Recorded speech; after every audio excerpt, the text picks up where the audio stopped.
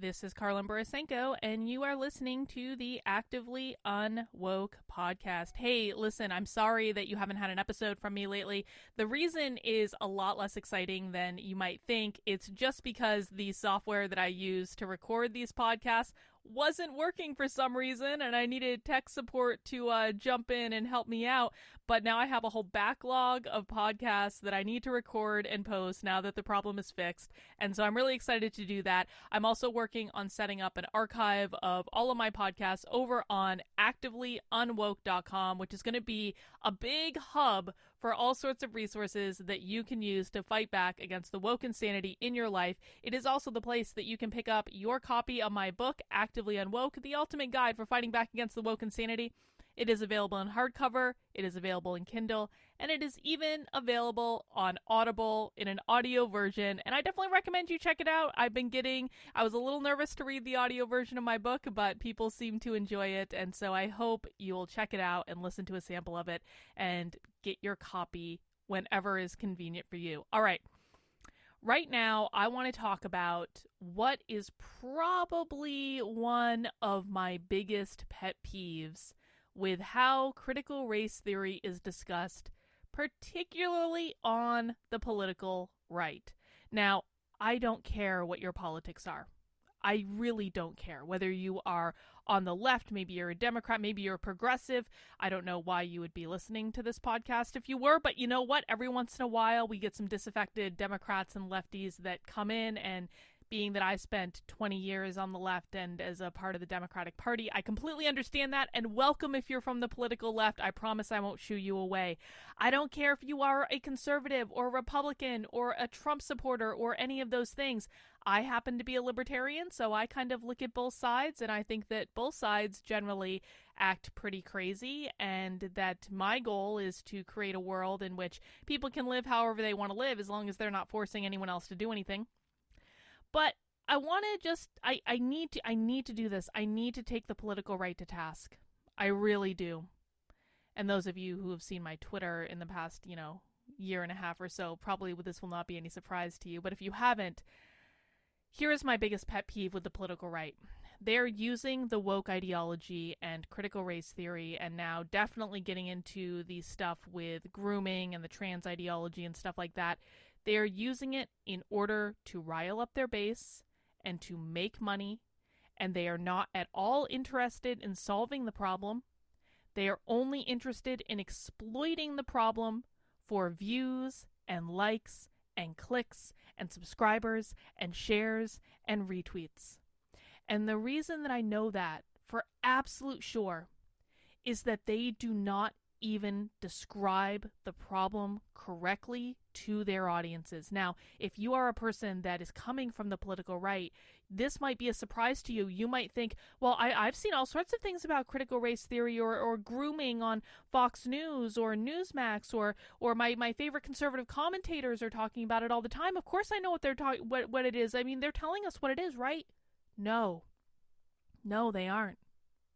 Listen, my entry point into this ideology is that about 2.5 years ago, I started watching a lot of woke workplace trainings. I'm an organizational psychologist. And so what I wanted to see was, how is diversity training actually being executed in the professional world? And we're very lucky in that we have mountains of these videos that exists on YouTube and other places on the internet. They post what they're doing on the internet. It's available for everyone to see if you start looking for it. And so about 2.5 years ago, I started watching a lot of woke workplace trainings to try to understand how this ideology had infiltrated my industry and how it was actually being taught in the workplace.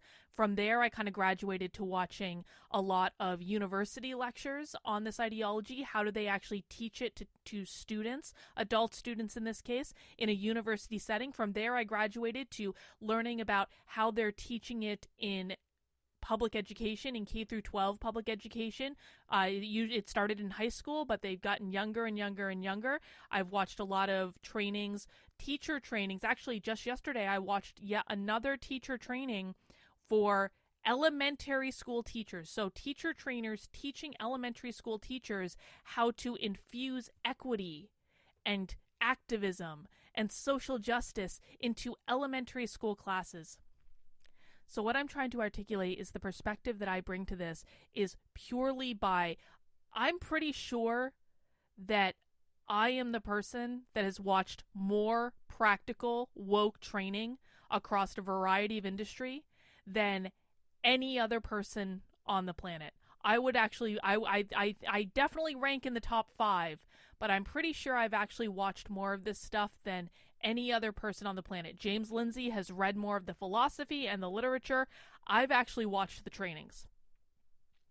And based on that alone, I can tell you that when you are listening to conservative media, they are not telling the truth about what these trainings teach. I'll give you an example that I saw just 15 minutes before I sat down to record this podcast. This is a tweet from PragerU, and it says, CRT holds that your only defining characteristic is your race, not your behavior, not your values, not your character.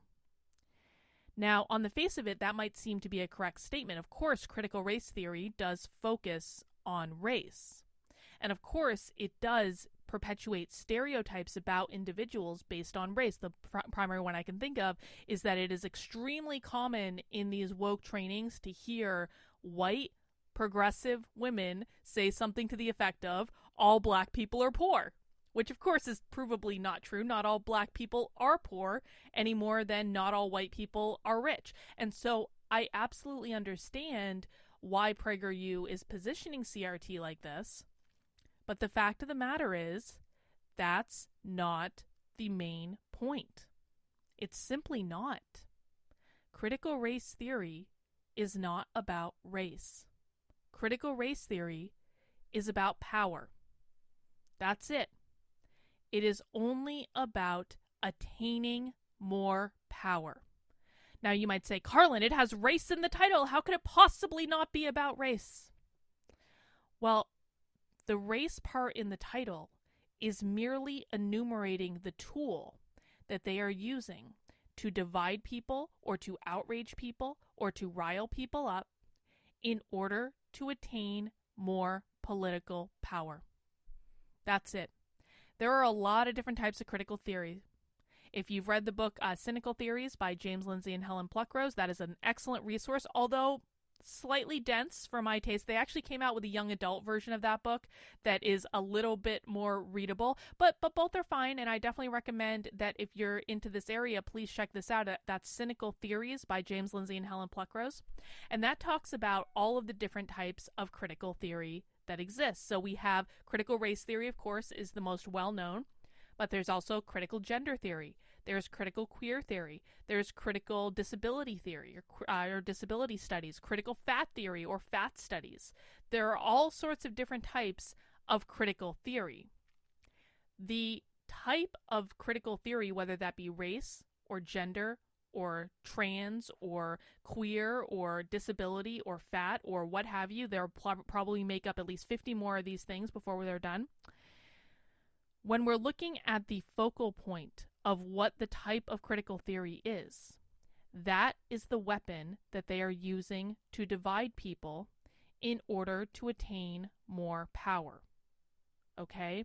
So when we're talking about critical race theory, we're talking about critical theory, which is a fundamentally Marxist idea. It is what is driving the woke cultural revolution in our country. And they are using race as the thing, as the tool in their toolbox, kind of like a hammer or a screwdriver or a saw or a drill. Race is the singular tool within critical race theory that they are using in order to gain more power. And race just happens to be the most effective one that they have at the moment. It's the reason that we hear about critical race theory so much is not just because it has been driven into the forefront by people like Christopher Rufo, and I have a tremendous amount of respect for the work that man has done. What he has done is miraculous. It's not just because of him. It's also because the left finds race to be their more effective tool at gaining more power. It's why they call every single person who disagrees with them a racist. Because when you call someone a racist and you make that person bend the knee because they're afraid of being called a racist, you gain power over that person. But the left has no interest in fixing racism. Racism is quite literally their god. They worship racism. They look for racism in everything. One of the key defining characteristics of critical race theory that PragerU's not telling you about in that 2-sentence tweet is that critical race theory is an ideology that literally says that racism exists everywhere, in every person, in every interaction, in every institution. They believe that racism exists everywhere. If these people solved racism, then they wouldn't have anything to fight anymore. They would very literally be killing off their own god. So critical race theory is not about solving the problem of racism. It is only about using race in order to gain more political power. And the same is true with every other type of critical theory that we're talking about. If we're talking about, what's going on in the schools now in terms of grooming, and I'm not even sure I'm allowed to say that on a podcast anymore. James Lindsay just got banned off Twitter yesterday for saying it. But if we're talking about the trans ideology that's going on in schools, critical gender theory, then they're using gender as the weapon, okay? There is a reason that they are infusing the trans ideology into schools starting when kids are really, really young. They are using it as a weapon in order to indoctrinate your children so that they can create more activists so that they can gain more political power. You get kids when they're young. If you get a hold of a kid when they're young, before they're 8 years old, whatever you teach that kid is cemented in their brain for pretty much the rest of their life, and it's really hard to undo it. It takes a lot of proactive effort. So they're trying to infuse this into school when kids are very young. That's why they're teaching social emotional learning and things about sex and things about gender identity in kindergarten, first grade, second grade. They're trying to get them when they're really young because that's how they create more activists long term, and that's how they get more political power. Same thing with critical fat studies, which is probably the weirdest of all critical studies. And fun fact, one of the things that I've learned from kind of delving into the world of fat studies is that pretty much every fat studies professor at universities, and yes, there are fat studies professors at universities that you pay money to send your kids to. Pretty much every fat studies professor at a university is also an amateur porn star. Don't click on the links. If you are going to go and investigate this area, trust me when I tell you, do not click on the links. They're going to take you places you don't want to go. But aside from that, it is not about creating more acceptance for different body types.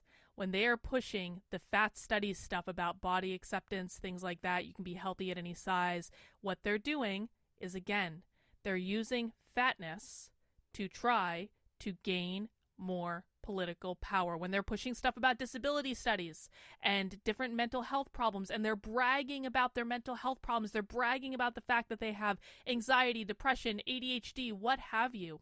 And they do brag about these things, by the way. Anytime you see someone with what their mental illnesses are in their Twitter profile or in bios that they're using online, that means that that person has internalized that as one of their core defining traits. So when they're talking about these things, they are using it to try to shame you so that they can gain more political power, and so on and so forth. And we really have to start thinking about it in this sense. It is not about race. It is not about gender identity.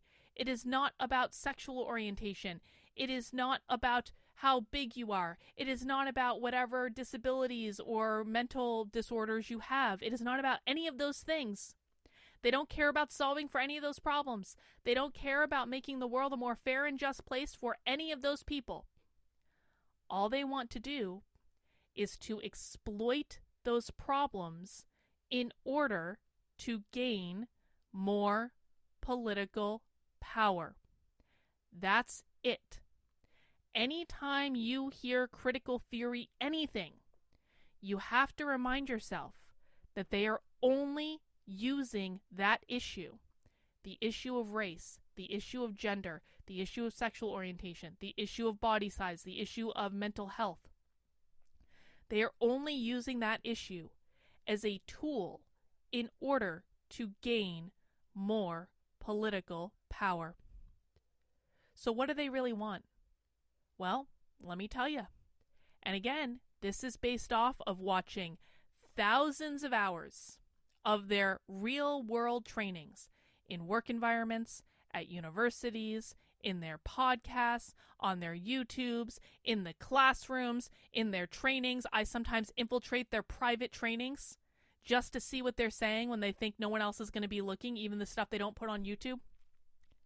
I've watched thousands of hours of this stuff. And based on that highly practical experience, I can only come to the conclusion that their goals are the following four, and there is an order of progression in these things. We've already been hitting on the first one in this podcast. Their primary goal right now is to gain more political power. Gain as much political power as they can. And by the way, that's not just about getting elected to political positions. There are all sorts of ways that you can gain power. One of the ways that the woke have gained power is that they've infiltrated every major institution in the country. They've gotten themselves up into leadership positions in those institutions. They've gotten themselves up into training positions. They've gotten themselves up into teaching positions. They've gotten themselves into positions that are not elected. It's not something people go in and vote for. But they are positions where they can exert power and authority over to other people. So when I say gaining political power, I don't just mean getting elected to office, although they're absolutely working on that too. The far more nefarious way they're gaining power is by infiltrating every major institution and getting themselves into leadership positions so that they can control those institutions. This is how the universities got taken over. This is why 95% of people who work for universities are on the political left. Because they took over the universities, they got rid of anyone who disagreed with them, and they made sure they shored up their political power within those institutions. So that is their number one goal. The number one goal the woke have is to attain power over other people, because these people at their core are authoritarian. They want to be able to control the lives and the thoughts and the actions and the behaviors of other people. So in order to do that, they have to gain as much power as possible. When they gain that power, they move on to step number 2, which is they proactively try to destabilize the system. This is where they're proactively causing dissension and disagreement and outrage among the general populace. They use the media for this. They use journalists for this. They use entertainment for this. They use universities for this. Anytime you see someone pushing woke leftist talking points, they are very literally doing that because they've, number one, attained the political power to do so, and number 2, are now using that political power to destabilize the system. But why do they want to destabilize the system, you might ask? Well, here's reason number 3. Here's goal number 3 that they have. When they are destabilizing the system, they are most often attacking capitalism. White people are not the biggest enemy of the woke left. The woke left love white people who agree with them. And most of the academics who push critical race theory, they're white. Do you really think that bougie white academics are going to be pushing an ideology that's going to take them out of power? That makes no sense. It makes no sense at all. Their biggest enemy is not white people. Their biggest enemy is capitalism. And I say this because in almost every single one of their trainings that I watch, almost every single one, and it doesn't even matter the topic. It could be in the workplace. It could be about teaching 5-year-olds in schools. In every single one of the trainings that I watch, well, not every single one, but probably over 90%, the vast majority, They mention capitalism as being something that they want to undo. They mention it specifically by name. They mention that capitalism is the specific problem that is causing all of this. That is the biggest enemy of the woke left. Not white people, capitalism. And that leads us to their last goal, number 4. Once they gain as much political power as possible and destabilize the system and attack capitalism, then they're going to try to usher in their little Marxist utopia. This is why we need to look at what's going on as a literal cultural revolution that we are in right now. We are in a woke cultural revolution, just like what happened in China. We are in the midst of it right now. So let me repeat their goals. Number 1, gain as much political power as possible. Number 2, destabilize the system. Number 3, attack capitalism. Number 4, usher in their Marxist utopia. Those are their goals. It is not about race. It is not about justice. It is not about fairness. It is not about equality. It is not about making the world a better place. The only goals that they have are gain as much political power as possible so they can destabilize the system, so they can attack capitalism, so they can use all of that to usher in their little Marxist utopia as the ultimate solution for all of our problems. That's what we're talking about, folks. We have got to stop listening to the conservative media who continue to tell you that this is about race. It is not about race. It is not about race at all. And every single time conservative media tells you it's about race, they are lying to you because conservative media, you know what's funny? I've been in this game for 2.5 years. Okay, I haven't been in it the longest, but I've been deep in it for 2.5 years. The first 1.5 years that I was fighting back against the woke left, pretty much everyone was on the same page. And we were all just trying to expose as much as possible, and we were all just trying to get information out there, and it was kind of like a free-for-all. But something funny happened about 1 year ago, and it happened to coincide with when Joe Biden took the White House. The conservative media started treating the problem of the woke ideology, the woke left ideology, and the problem of critical race theory underneath the woke left ideology, of course. The conservative media started treating it like a business. They treat it like a business. I really want people to hear this, and I want people to understand this. The conservative media are not trying to solve the problem of the woke ideology. They are only trying to exploit it to make money. They're only trying to exploit it to make money. They aren't solving the problem. They aren't even correctly articulating the problem to their audience. And every time someone tries to help them correctly articulate the problem to their audience, they're ignored, or they're canceled, or something else happens. That's the truth. I know people on the political right might not like to hear that, but that is the truth. If you are making money off of something, you have a disincentive to solve the problem.